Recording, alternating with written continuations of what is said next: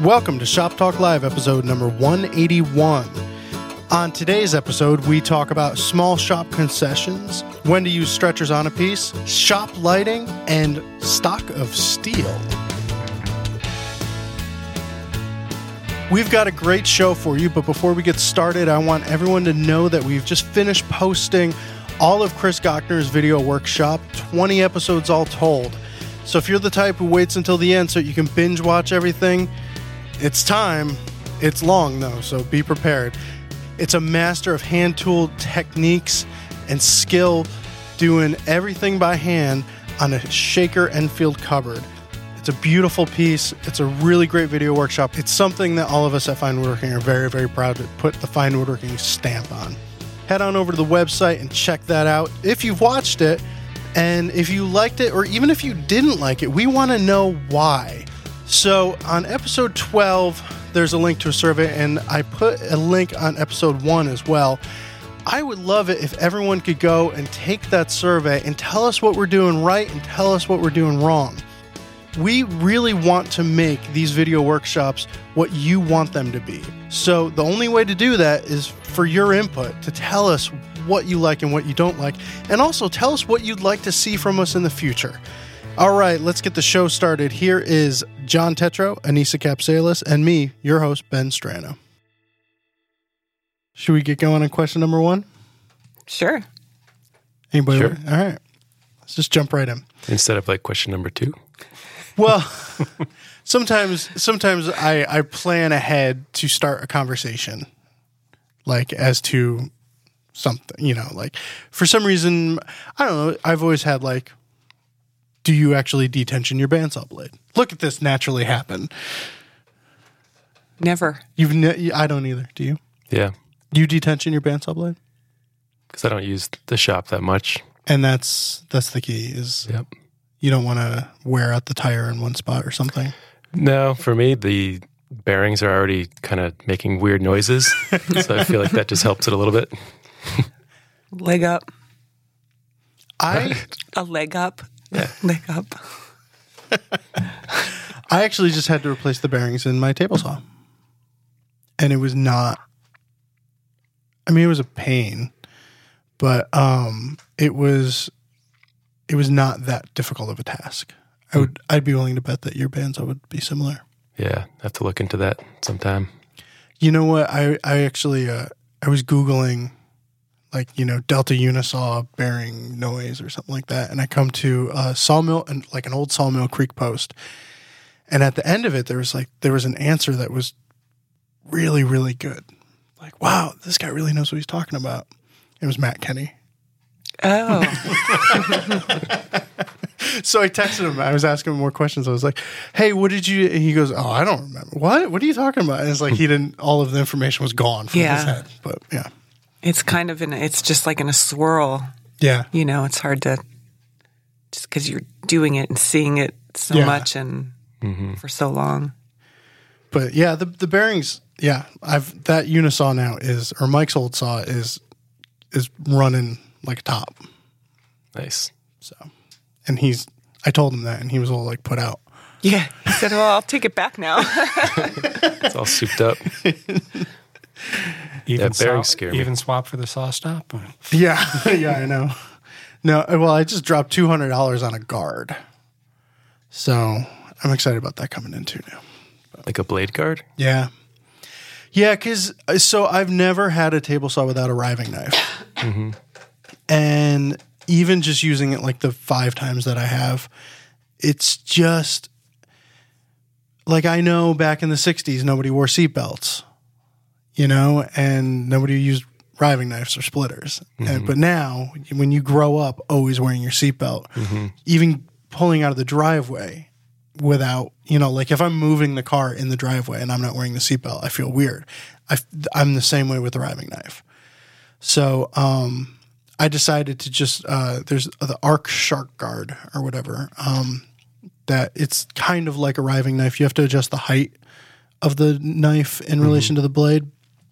But I decided to get that. And then I thought, if I'm doing rips or, something where the guard isn't in the way, I'll actually use it. So, yeah. That one's like steel too, right? It's not the knife is. The knife, yeah. The riving knife. Yeah. So, yeah. Cool. It's exciting. My shop is like coming together. No more excuses. But So it might not even take you until May to start making things. I know. It's like it really happened quick. I have very, very little to do in my shop now. That's great. I'm officially out of excuses. So now I just need to figure out what I'm going to make. But all right, question number 1 is from our friend Dean Hedstrom. I have an enjoyable dilemma. I am building a garage with an adjacent shop space at our north home. The shop is 200 square feet, 1/3 the size of my St. Paul shop, and thus creates a challenge adapting to a small space. I've been devouring all the fine woodworking articles on small shops and believe I can make this space workable, but I will have to make some concessions, mainly my table saw, jointer, and planer. Will I be satisfied and served by a portable contractor-style table saw and a combination jointer planer? Yes. Yeah? Yeah. For sure. Now, you have both used, I think, the same contractor saw, right? Didn't you sell it to him at one point? I did, like but that was like a hybrid. One, yeah. It was half closed in and it had a sliding table on it. It was a DeWalt. Yep. Yeah. Okay. It was a pretty beefy. It wasn't like a portable contractor saw. Okay. Right. It was pretty heavy and stationary. Yep. What did you have before that?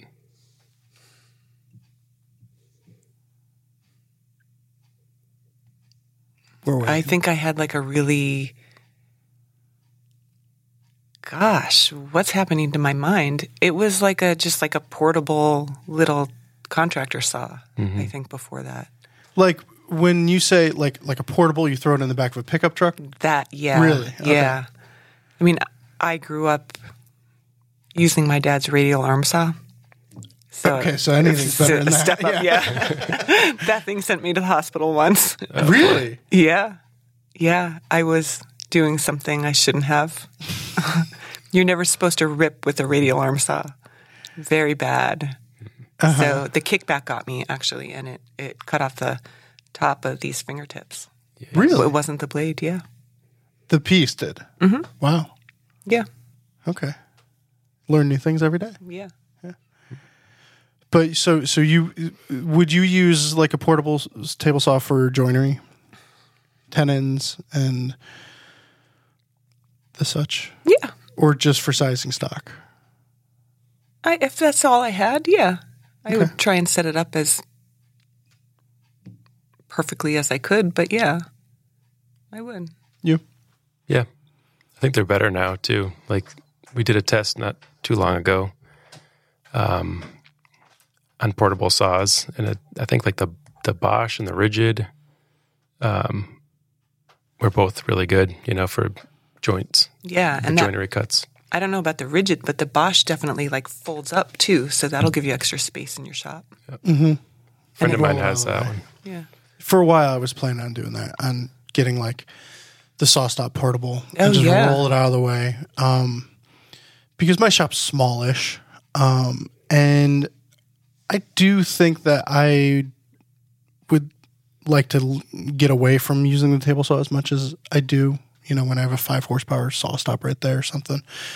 But the only portable saw I worked on was an old Ryobi that was literally thrown into the back of a pickup truck many, many times when I was working construction. And that saw, no way, And it's got nothing to do with the saw as it was new. It was just beat up, and you could just see the blade wobble as you were using it. But I think that if I had a new contractor style saw, I've used the Bosch a little. It's a really nice saw. Yeah, it is. They're loud. That's the only thing. They're very, very loud, and it's an ear piercing frequency. So I think I would probably wind up using it even less because it's not as pleasant to use. But if you need a table saw, that'll get the job done. Or with the small shop, just stick with the bandsaw. Depending on what he wants to do with it. But You might get away with just the bandsaw. Yeah. I think he wanted to use it for, I had it in the other version. I edited this down a little bit, but I think he was planning on using it for cutting tendons and, tendon cheeks. Mm-hmm. But I mean, if you're not doing big honking pieces, you probably get away with it, no problem. Anything else, I lean towards the track saw anyways, but big rips. But I see a ton of shops, obviously, and you kind of, it's like when that thing you do when you've talked with somebody or communicated with somebody, and you get a mental image of what they're like before you meet them. Kind of happens with shops where I communicate with the woodworker and I've seen their work and I kind of get an idea of what I think their shop is going to look like. And I was just shooting last month. I don't know if should I name names? Do I name names? What, David? Yeah. Yeah. Okay, you name names then. So David Johnson does this amazing restoration work on like the classic chairs. Yeah. And his Instagram page is Sidecar Furniture. Sidecar Furniture, definitely well worth looking at. But based on the restoration stuff I see photographs of him doing and his own personal work, I had a sense of what his shop was going to be like. And it was absolutely nothing like what I thought it was going to be like. It was, I think, the smallest shop I've ever been in. And when I walked in there, I was just more in awe of the work that he does because of how small his shop space was, but also how smart his setup was. So everything was on mobile basis, everything. And if my memory serves me, and it might not, I'm pretty sure he had a Powermatic cabinet saw, but he didn't have like big wings on it. It was just the saw, and it was on a mobile base. But even his tool rack, the way he kept his tools, I took a photograph of it because it was kind of just brilliant. It's all you need, and it's a shelf with a spot for, I can send you the photo, a spot for hand tools, and everything he needs is right there on one shelf and tool holder, tool rest thing. It was really smart. I keep saying the same thing. That rolled around too? That did not roll around. That was anchored to the wall.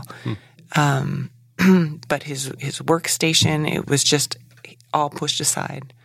And I mean, he's out there every night. He's a pro. Yeah, total pro and amazing. Everything he shows is just beautiful. Yeah. And I expected this like huge space, which also indicates how little I know about LA, but I expected a huge space with just high-end everything. And he's just doing incredible work with the tools that he needs. Well, but he's obviously well complimented, and his shop is, because I was emailing with him because we were talking about doing a project, and he was oh yeah. I was thinking, okay, he's got a bandsaw and a table saw and a set of chisels. After listening to you, and he's like, oh, I do that on the multi-router. I'm like, what? which is on a mobile base. Yeah. But like a multi-router is not, your top 5 tools. No, it's not. That's definitely something that a pro would have, right? And usually in a large shop. But he's got to be pretty smart with it because he has a lot of tools. He does. Yeah, he does. He has a bandsaw and a table saw, and he has the multi-router, and they were kind of packed in there. He must have a jointer and a planer. Like a combo machine, or? Man, who started talking about this? You? I don't think it's I don't think it's a combo machine, but a combo machine would be. I wouldn't be against that. I wouldn't have a hesitation to use a combo machine.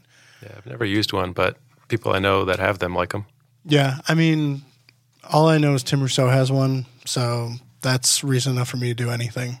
If Tim Rousseau does it, I'm game.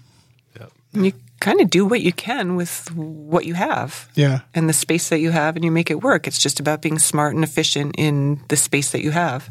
Yep. And like Tim's shop, the interesting thing to me is he doesn't have a small shop by any stretch of the imagination. He's got a pretty, well, I'd say medium-sized shop.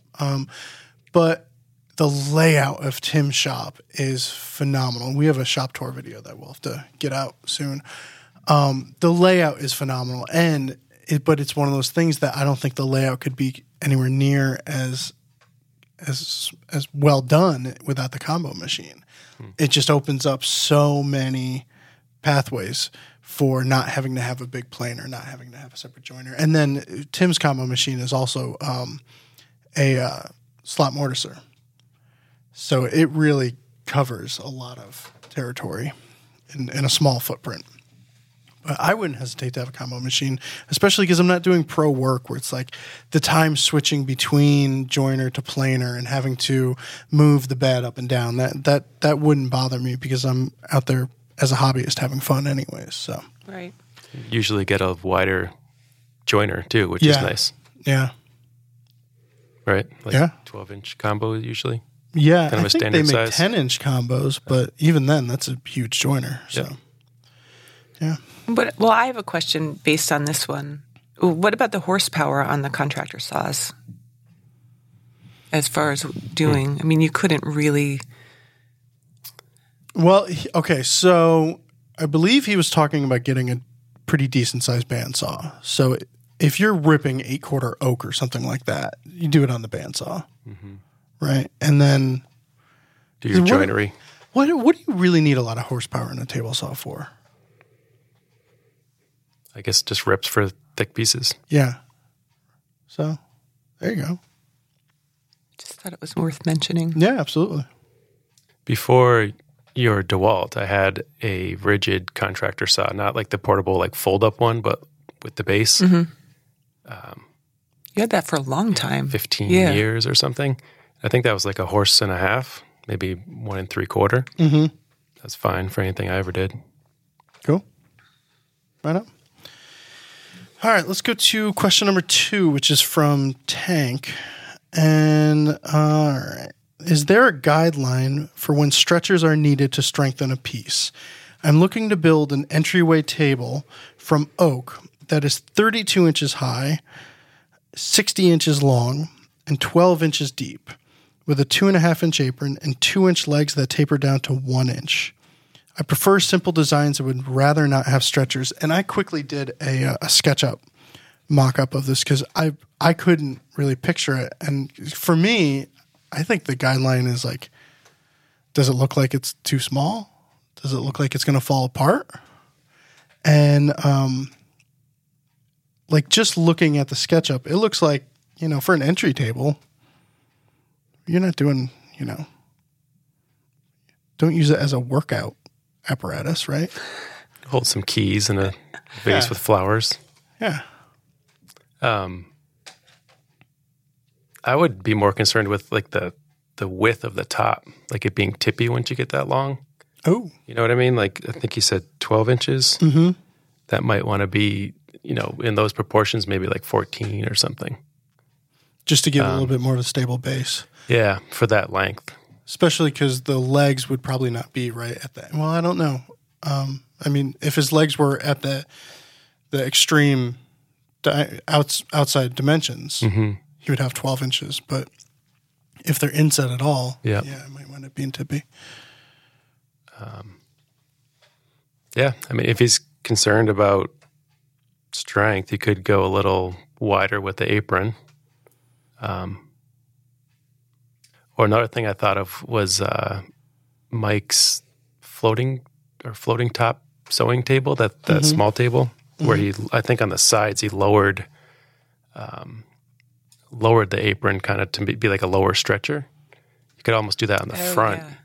Yeah. You could do that in the front long section, and that would give you some strength lower down. Oh, so the stretcher, the apron's not all the way at the top, not attached to the top, but it winds bring it down a little bit. Oh, okay, and that would give you more racking strength. Huh, that's interesting. How would you attach the tabletop? Because Mike has the stretchers that go in between. Yeah, you could do the same thing. Okay. I think you had like stretchers that had a little cutout to pop the top up. Yeah, thought. That's a good solution. This is getting a little long for me. That's 5 feet, right? Yeah. I don't know. You're putting a stretcher? Yeah. Maybe. So what would a modern solution to a stretcher be? I'm actually in the same boat as Tank. Tank? Is that how you say I think so. that? Yeah. So I'm trying to design a table to go under a piece that I made a long time ago, and I want it to be very sparse and not have the stretcher, but it's not nearly as wide. It's made specifically for a piece that's probably 2 feet wide, and so it's probably going to be 3 feet max. Mm-hmm. And even that, like, I worry. I think I'm going to end up making a pine mock-up and seeing how that lives before I commit to not having a stretcher. I don't want the visible line, but I just want to – I'm not convinced that it's going to work the way I have it designed. 5 feet seems long to me. Okay. But there's no set of rules, like anything over this, you need to do that, anything in this. It's really like on a bookshelf. Yeah. Yeah, there's no sagulator. Right. For those who don't know, the sagulator is a little computer program where you type in how long the shelf is going to be and how much weight it's going to be on it. It'll tell you how much the shelf will sag. I'll post a link to it. It's actually a really great resource. It's a really great word, too. Yeah. But I kind of look at it like, if you put up the picture of my little side table, I've always thought that this table could kind of use a stretcher because the legs are really, really delicate. I think they go down to about 1/2 inch on the bottom, but it's a little shaker table that I made, and I wanted it to look as delicate as possible. But there are times when I sit there and I'll look at it. I love this piece, but I'll go, if I sat on that thing would just absolutely burst into a million pieces because I know it cannot take that much weight. But it doesn't need to. You think it could? Yeah. I think it could. I don't think I'm sitting on that table. I'm not going to prove you wrong. Well, who's going to sit on your table anyway? Exactly. Yeah, but don't you ever Don't you ever sit there and think like how easily you could destroy a random thing in the room? Am I showing too many cards right now? Yeah, I think so. So you picture this like walking up and kicking a leg. Look at fluorescent bulbs and think like, wouldn't it be cool if I just threw something and smashed all of those? For the sound. No, but since Dylan Ryan, shout out to Dylan. Yeah. I'm dying before. The only thing on my one item bucket list is I want to find that stretch of abandoned highway with the overpass that Dylan used to talk about, where he would get bowling balls and just drop them and watch them smash. Yeah. Okay. Hey, Dylan, you out there? Anissa's looking for yeah. So I'm collecting them at Salvation Armies and thrift stores and yards. Balls? Oh yeah. All right. Yeah. I think you just became the weirdest person in the room. I don't know. I will sit there and look at that table sometimes and just go like, man, that table would smash into a million pieces if I sat on it. And I'm not a little it's guy. Connected, let's be though. honest Yeah. here. Like it's connected down lower. It's going to hold that together. All right. Well, maybe. And it's perfect. If I ever really tire of it, we'll see what happens. Video. Make a video. But a stretcher would ruin that. That's perfect the way it is. I know. But it's delicate, and I treat it as such. It looks delicate. I think it's pretty hardy. Okay. Well, all right. One more quick thought I just had on the entryway table is it Robinson that did like the metal? Oh, yeah. Oh, Michael Robbins. Robbins. Yeah. Thanks. Because that kind of visually disappears a little bit. Yeah. You know, you could do like brass rods. Do you think that added a lot of strength, that brass? You worked on that article, right? Mm-mm. Or is that Benson? That was Benson. But don't we have an article, the architectural, you should be channeling Mike's. No, I can't do that. Who can? They did 3 different authors did their take on like. Oh, that table? Yeah, the hallway table and different stretchers on it. 3 authors. Really? Okay. Yeah, I'll find it for you. Had like an arc or something? Yes. Yeah, based on a bridge, I think. Correct. See? You've got it going on over there, too, with the memory. I'm just writing 3 authors, 3 tables, based bridge. I'll find it. We'll see if I can figure out what that means later on. Did you notice he's trying to rush us through? Schofield did do it. Yeah. He's trying to rush us through these questions. I'm not trying to rush. No, neither one of you are talking. Oh. Really? I said a couple things. Me too. Jeff's got his head in his hand. All right. Maybe our smooth moves will get us going. Who wants to go first? I think Anissa does. Oh, I was going to say the same thing. You brought it up, though. You were the one who declared we were doing smooth exactly. move. We had a choice, and you made it for all of us, so you go first. Okay. It just seemed like the easiest one because who doesn't mess up all the time? So working on our front porch and closing it into a usable room and getting very close to finishing it, putting in the wood floors is one of the final things. So, it took extra time to like get the floor smooth, sand it first. The fir floor? Yep. Okay. Yeah, vertical grain like Doug fir.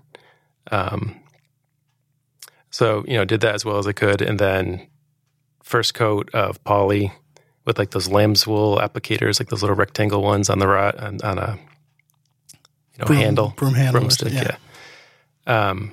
Put that on nice and thick. Didn't sand before the second coat. Put that on nice and thick as well, and then sanded right through the grits up to like I think 220, 180. Then I thought, this is for the final coat, make this look really good. I even put on like a new lamb's wool applicator because, just to make sure there's no gunk in the old one. Then I did like the damp cloth, got everything off, put a piece of plastic between the next room to just kind of get a really nice last coat. And then didn't remember to like brush out all those little things in the lamb's wool piece. Oh, beforehand, before you. Yeah. So I put down that last coat and it's done. And it's like limited time as well because like my wife and the kids were coming home and it's like, this is the last coat. This has to be the last coat.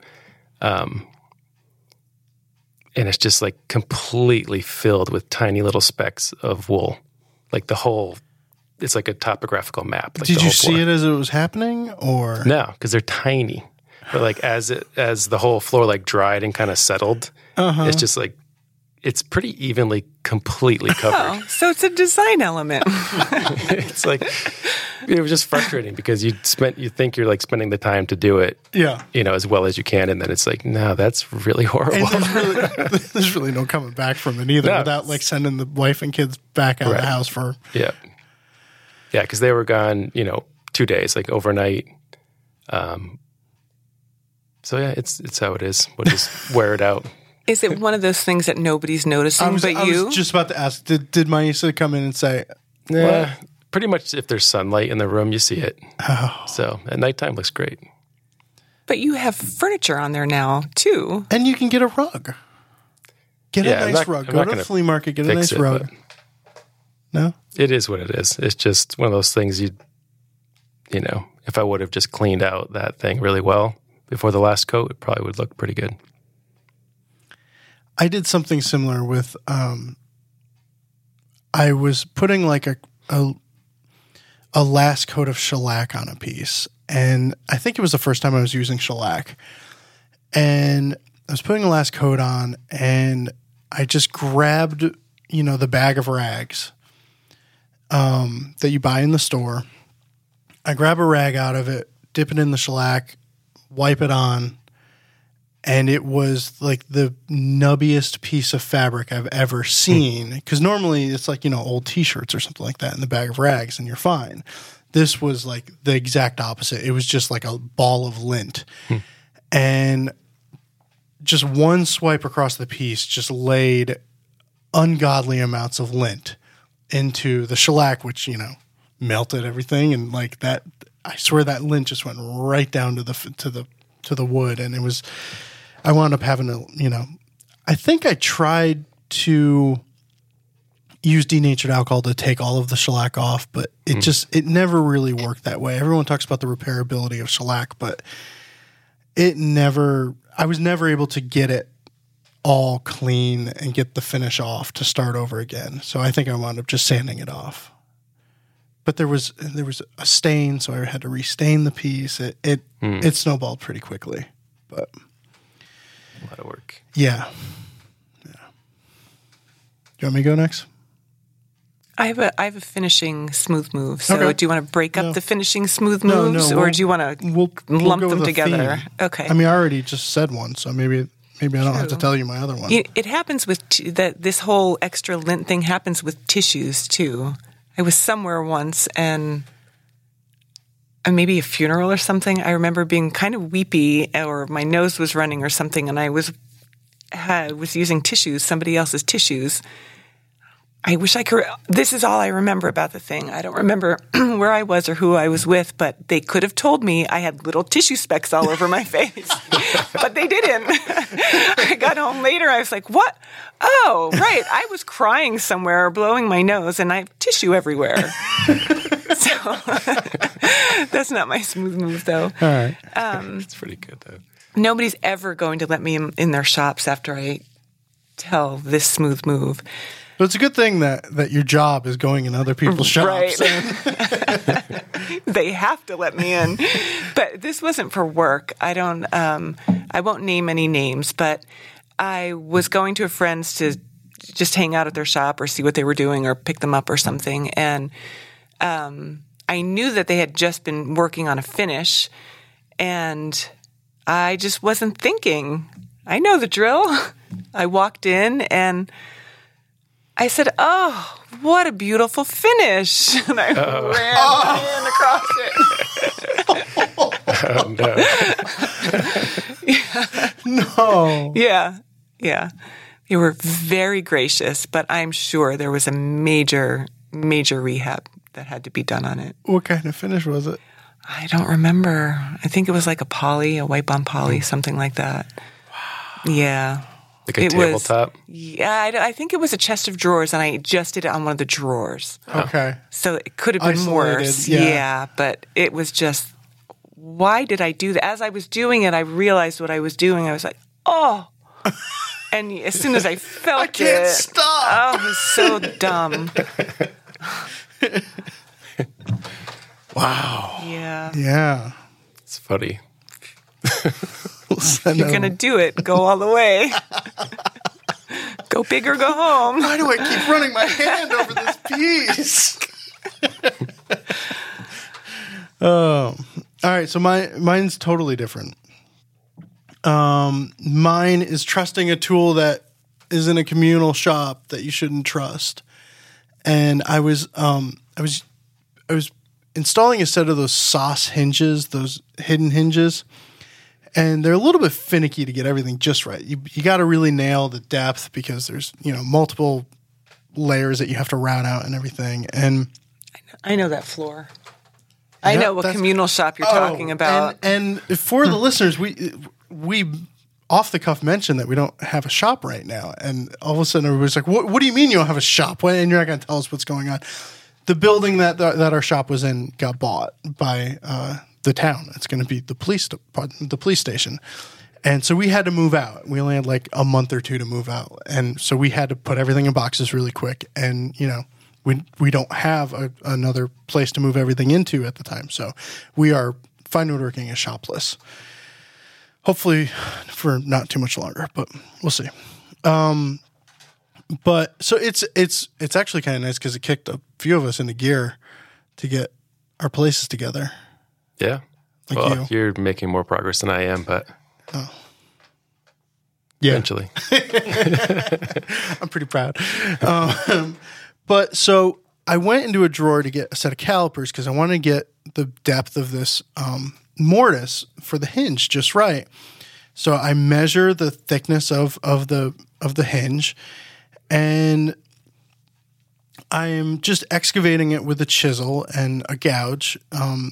And I excavate it to the where the caliper, the end of the caliper tells me to excavate it to. And I'm going, it's deep enough. I take the hinge and it's not going in. So I keep, messing with it, trying to think, oh, there's just a little piece or something that's holding it up. And after probably half an hour of just getting more frustrated, measuring the thickness of the hinge, putting the caliper in the hinge mortise and saying, I'm there, I'm more than deep enough. There's no reason why this hinge shouldn't go in. I look at the end of the caliper, and by the way, the caliper is like this plastic junk caliper that, like, when you look at it, I should have thrown it out the moment I saw it. But the end of the caliper is broken off. So when the caliper is closed, it's not, the little stem of the caliper should be flush with the back of the beam. And if the caliper was closed, the stem was not flush with the back of the beam. I was never getting an accurate reading. It was always 1/8 of an inch too short, no matter what I was doing. And I really try and not blame the tool, but this was one of those circumstances where it was absolutely the tool. The tool was broken. And I'm sitting there being stubborn, thinking, no, it's something I'm doing wrong. I don't think that it could possibly be the tool's fault. But this was one circumstance where the tool was at fault, and it wound up in the garbage that day. Threw it right out. Did you ask before you threw a fine woodworking tool away? Nope. And if I get let go for that one, if Tom listens that far into the episode and says, I've been looking for that one. Did you have to remake that piece for the hinge to go in? Yeah, what did you do? No, well, fortunately, it was just the mortise was never deep enough. Oh, good. Oh. Because the piece was measuring. Mm-hmm. Too shallow. Yeah, too shallow. So but it was like this stupid, I'd remeasure it, check it, remeasure it. No, I'm there. And then but it's one of those things like when you're fitting a drawer, if you don't, you might think that you're hanging up on the sides of the drawer, and it turns out you're hanging up on the top. So by the time you realize that the top is what you needed to plane off, the sides are wobbly or something like that.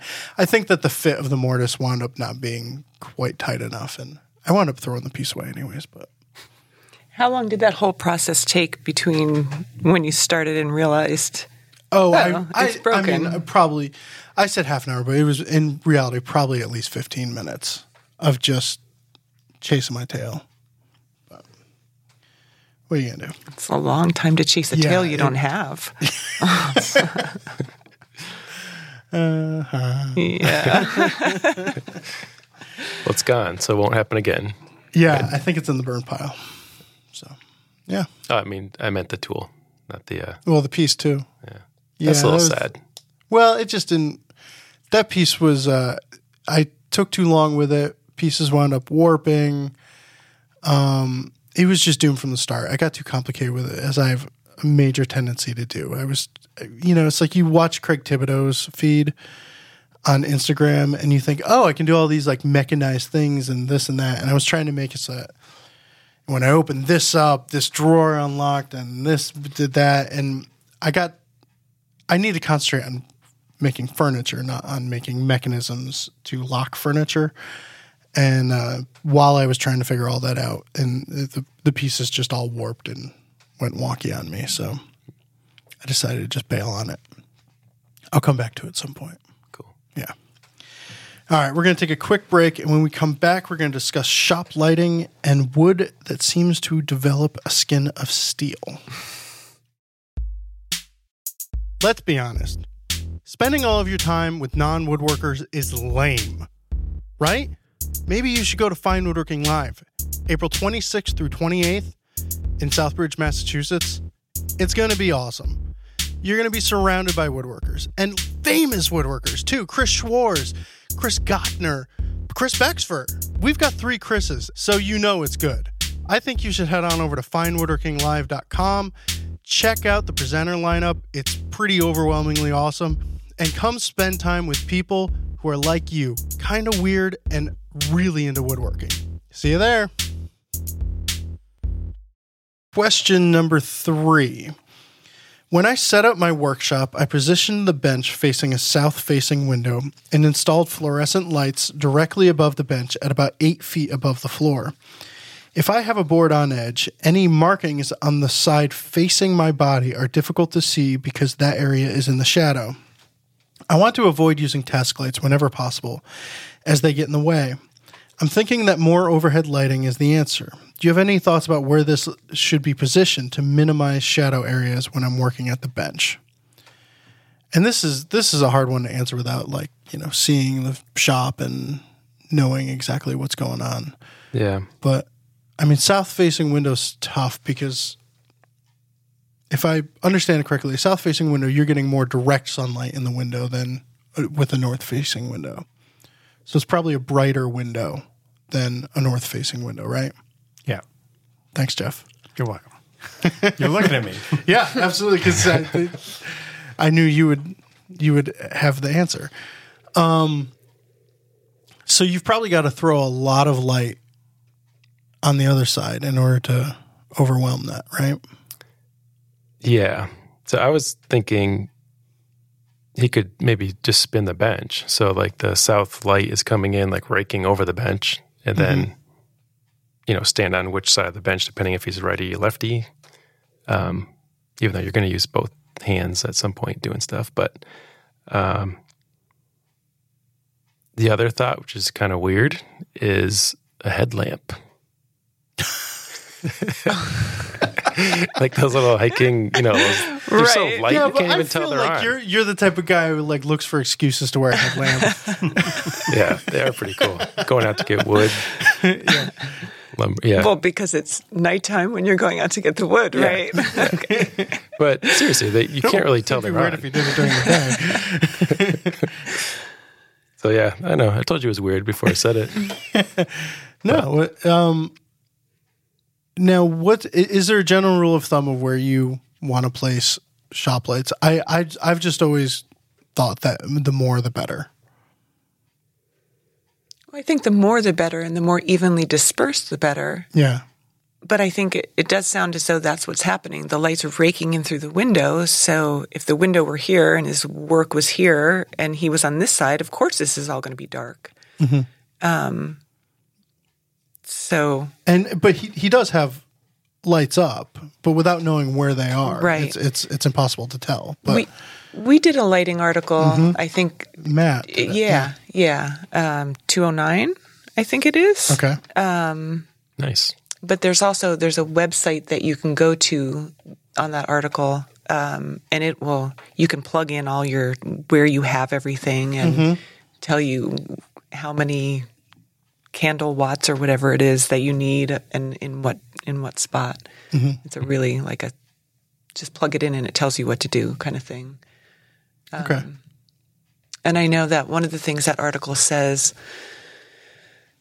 I remember it saying, don't automatically just disperse the light as evenly as you can and get as much of it in there as you possibly can. Don't skimp on lighting, but don't try and do it over every workstation because you may end up changing where your bench is or where your table saw is. Like you might end up moving things around. So don't just try and skimp and put a fluorescent over each station, because not only might you change things, but the light will be uneven. Yeah. So across the whole room. But it was a really good article. I'm in the middle of trying to nail down the lighting, and I've got in my ceiling just one long row of fluorescent panels. My brother's in lighting, like that's his job, is he sells lighting, and I don't know if stuff falls off a truck or whatever.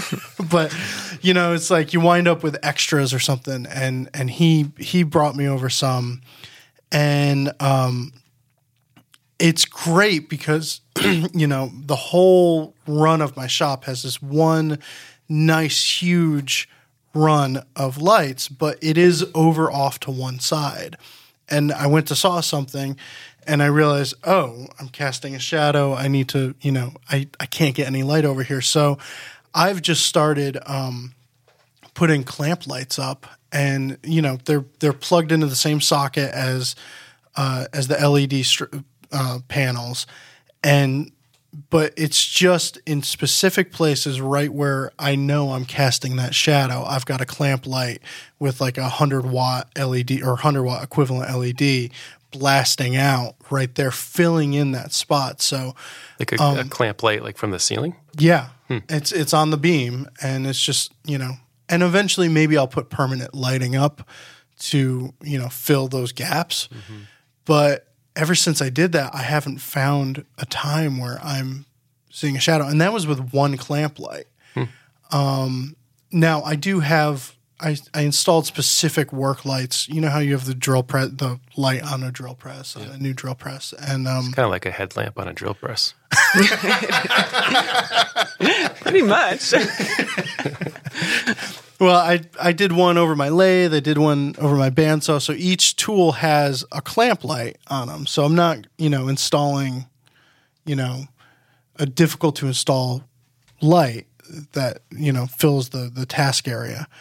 But those 4 clamp lights have really made all the difference in the world. I think about the last week where I just put that one light up, and I haven't had an issue at all. So maybe just experiment with a really cheap fix, like a couple of well-placed, cheap porcelain light fixtures or something like that with regular bulb. And because my brother and I were talking, his answer for everything is put up 1,500 more lights.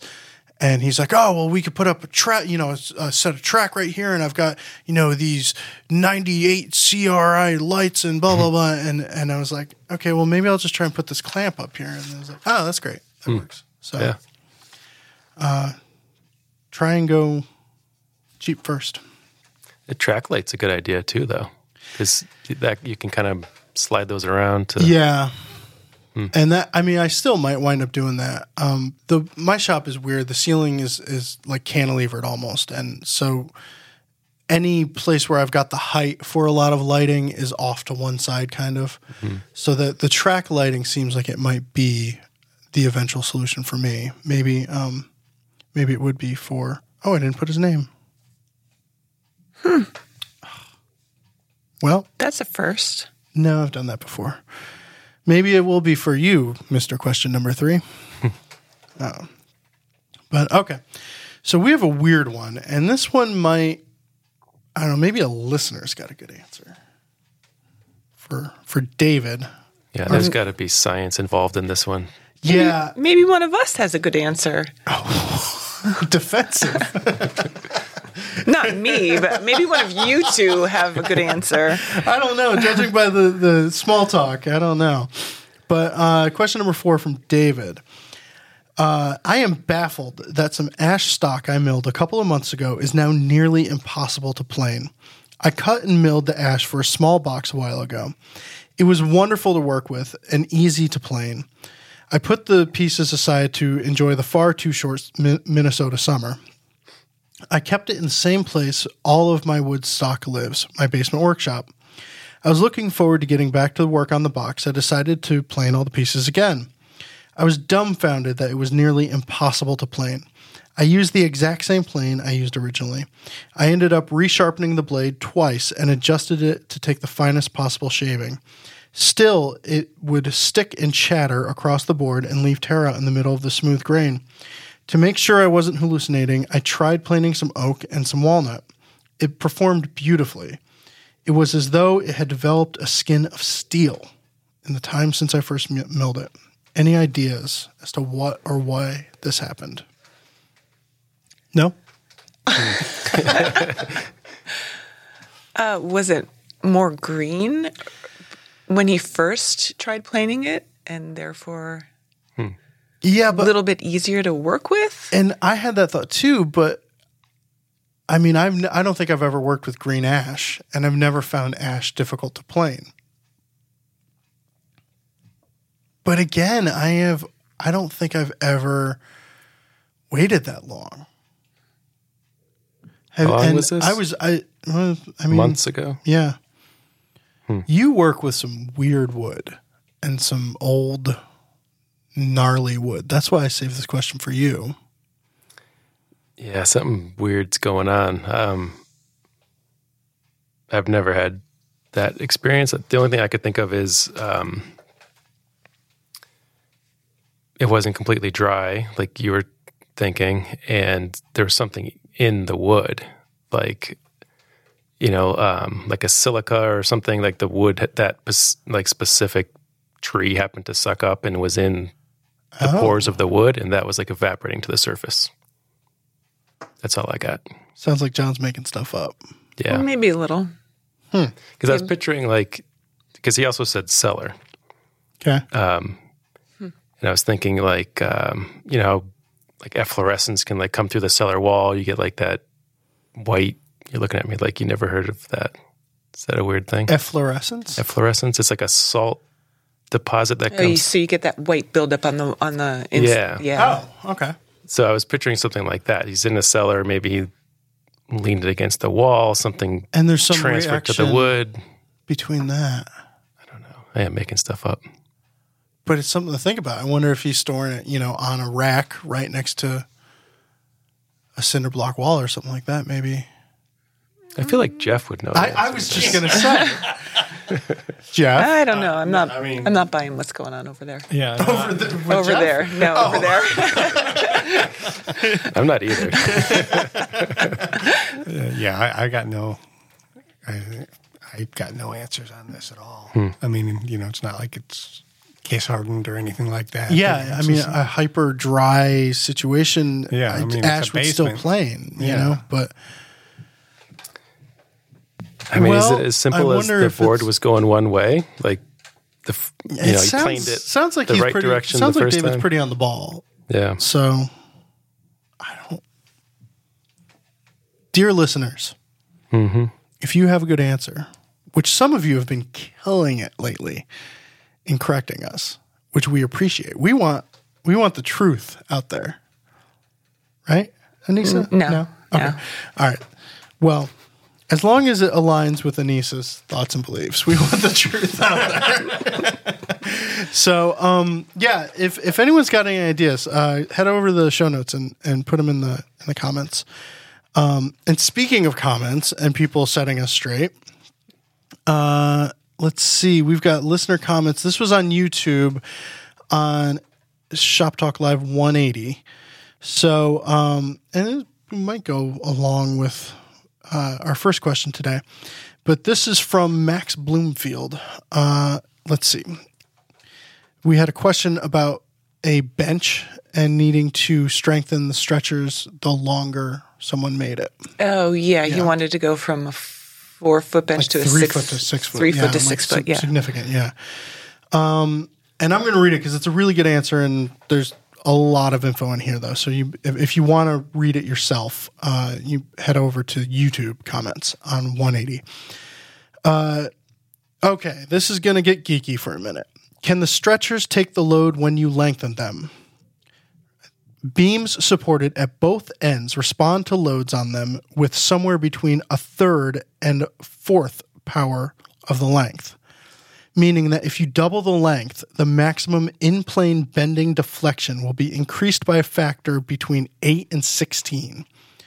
So that 1/16 of an inch deflection at the center becomes something like 1/2 an inch to an inch of deflection with the same number of people on it, or weight, I assume. But if you're actually going to be putting more on there, that's going to feel flimsy. Cross supports will keep it from being worse, but it won't make it better. So he goes on, should you thicken or widen the stretchers to fix it? Generally, if you can make them thicker or wider, do whichever makes them closer to square in cross-section. That will stop deflection the most. That part's really interesting to me.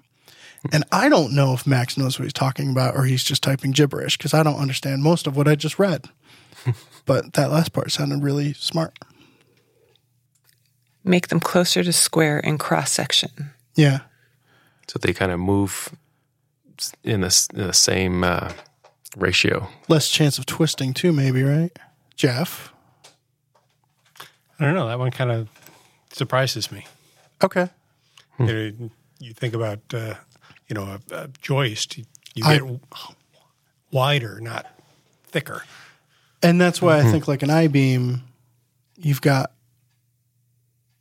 a significant difference in the, like a floor joist, the new style. Yeah. Whatever those are called. Truss joist. Thank you, Mr. I do home building as well. So, yeah, let's start an argument in the comment section if he's wrong. But sounded really right. All right. And then... First part's right. Okay. Well, there you go.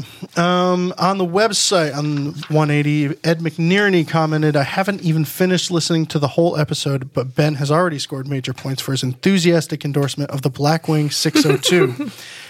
Who knew he had such good taste? They always squeak an insult in right at the end. But Anissa, how do you like the Blackwing 602? You know what? The Blackwing 602 has not made it out of the visor in my car yet, but it was the topic of conversation in my car last night because one of my kids saw it because it's flashy, even though it's like the race car of pencils, and it's this beautiful. They're beautiful. Yeah, it's this graphite color, and it has the square eraser, which really caught her attention. And she wanted that pencil in the worst way, and I just kept saying, nope. That's from Ben. I get to try it out first. Tell Ben I want one. I said, no, if I like them, I'll order a box and you can have one. Okay. And she's very excited. And she asked what the brush is on the end. And I said, that's the eraser. And I showed her how you could pull out the eraser.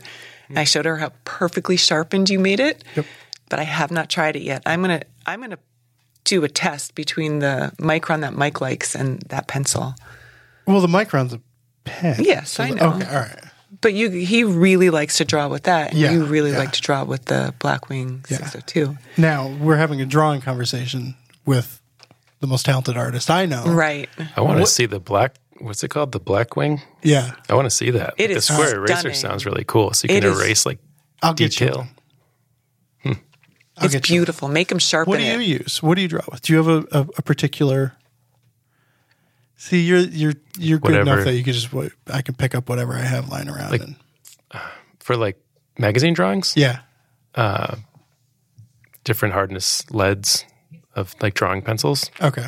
So you get really specific. Out of the whole case, I kind of use two. There's two short ones, and the rest are pretty full.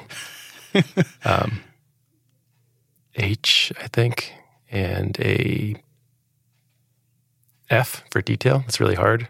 Okay. That's good to know. He can pick up that pencil right there. Right. Something I know. better than, Yeah, I know. That's great. All right, but I'm going to get you a Blackwing 602 now. Yeah, I'm curious. You want it one has too, some kind Jeff? of duster too. Yes, All right. Okay. Well, if you're giving them away, one of my kids wants The people one. in the room. I'll get her I don't one. have that many. I'll get her one. All right. I thought about giving everyone for one for Christmas one year, but all right. I have a favorite. First one's free. You have a favorite? Oh, just unrelated. I have a favorite backpack called the Red Wing 32. Oh, Every time you said Blackwing 602, I was picturing camping. I thought you were going to talk about your favorite headlight. No, I want to get Headlamp. one of those. The one I have is Well, not you don't have rechargeable. one? Oh, okay. All right. Good. You don't have a headlamp? I do, but it's not rechargeable. And it goes through batteries way too Right. fast. So you think about using it. Do I really need it right before you use it? Mm-hmm. If it's rechargeable, I'd probably use it a lot. Aren't Mike's shoes Red Wings? His new ones are. Yeah. All right. Let's see. We had a couple of 5-star reviews on iTunes, and that really does help us reach out to new people. iTunes they love their 5-star reviews, and it helps us when you find folks. Give them to us. Let's see. From Friplo. I own a custom furniture woodworking business in LA, and I've really enjoyed this podcast. I'm fairly self-taught and really like hearing that I'm not the only one facing the same problems and frustrations in this craft. Really informative, funny, and helpful tips and conversations. Keep up the good work. And then from commentators, which made me wonder if they were a clockmaker or something. Coming in hot on episode 179, and I'm glad I did. I'm newly subscribed to Fine Woodworking, and I am so happy that the comment from the guy who really, really wants Ben's job was addressed in the most graceful way possible. Can't wait to get through the back catalog. All right, recommendations. Who wants your job? Oh, there was a guy who declared I should be fired because it took me 2 years to get my shop together. Oh, shoot. Yeah.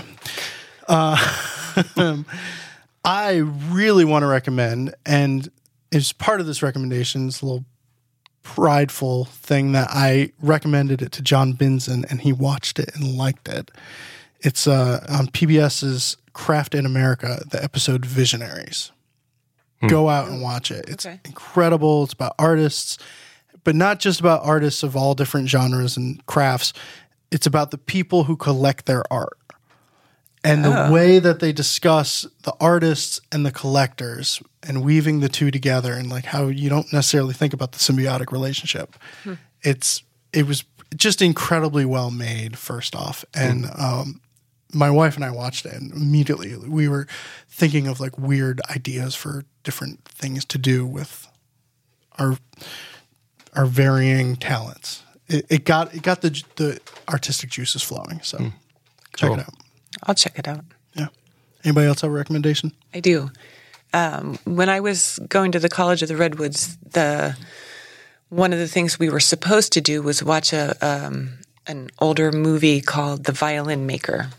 And I heard from everybody, past students, instructors, this was an amazing video. And it was just so inspiring and well done and old school. And we ran out of time. And I think my class was the only class that didn't get to see this video, and it was on a VHS tape, and they pull out the VHS player and show it. So I've looked for it every once in a while. I think about it, and I found on YouTube a 9-minute short film called, I think it's The American Violin Maker. I don't know if it's the same one that they show at the College of Redwoods because I've never seen that one, but it's really beautiful. It's a black and white, and it just shows James Reynold Carlisle making a violin and teaching how to make it. It's just set to violin music. It's really beautiful. Nice. All right. That's all I love Lutherie videos and violin. Yeah. My wife will like hear from the other room. She'll be like, "Are you watching guitar making video again?" Because there's a lot of guitar making porn on YouTube. It's great. John, you have anything? Just watched a Mr. Rogers where they visit a stand-up bass making shop. That was pretty cool to see. That was more like production. He had a harp one too. That was really good. I remember. I haven't got that one yet. Okay. I love Mr. Rogers. I think this was a black and white one too. Yeah. You said that documentary is really good. Yeah. Yeah. It's probably, you can probably watch it in your home now, and it's easier to cry at home. As long as you have the right tissues. Yeah. All right. Well, that's all for this episode of Shop Talk Live. If you have questions you'd like us to answer on the show, send them into shoptalk@taunton.com. If you're watching on YouTube, please click that thumbs up button. We'll be back in 2 weeks with another episode. Thanks for listening.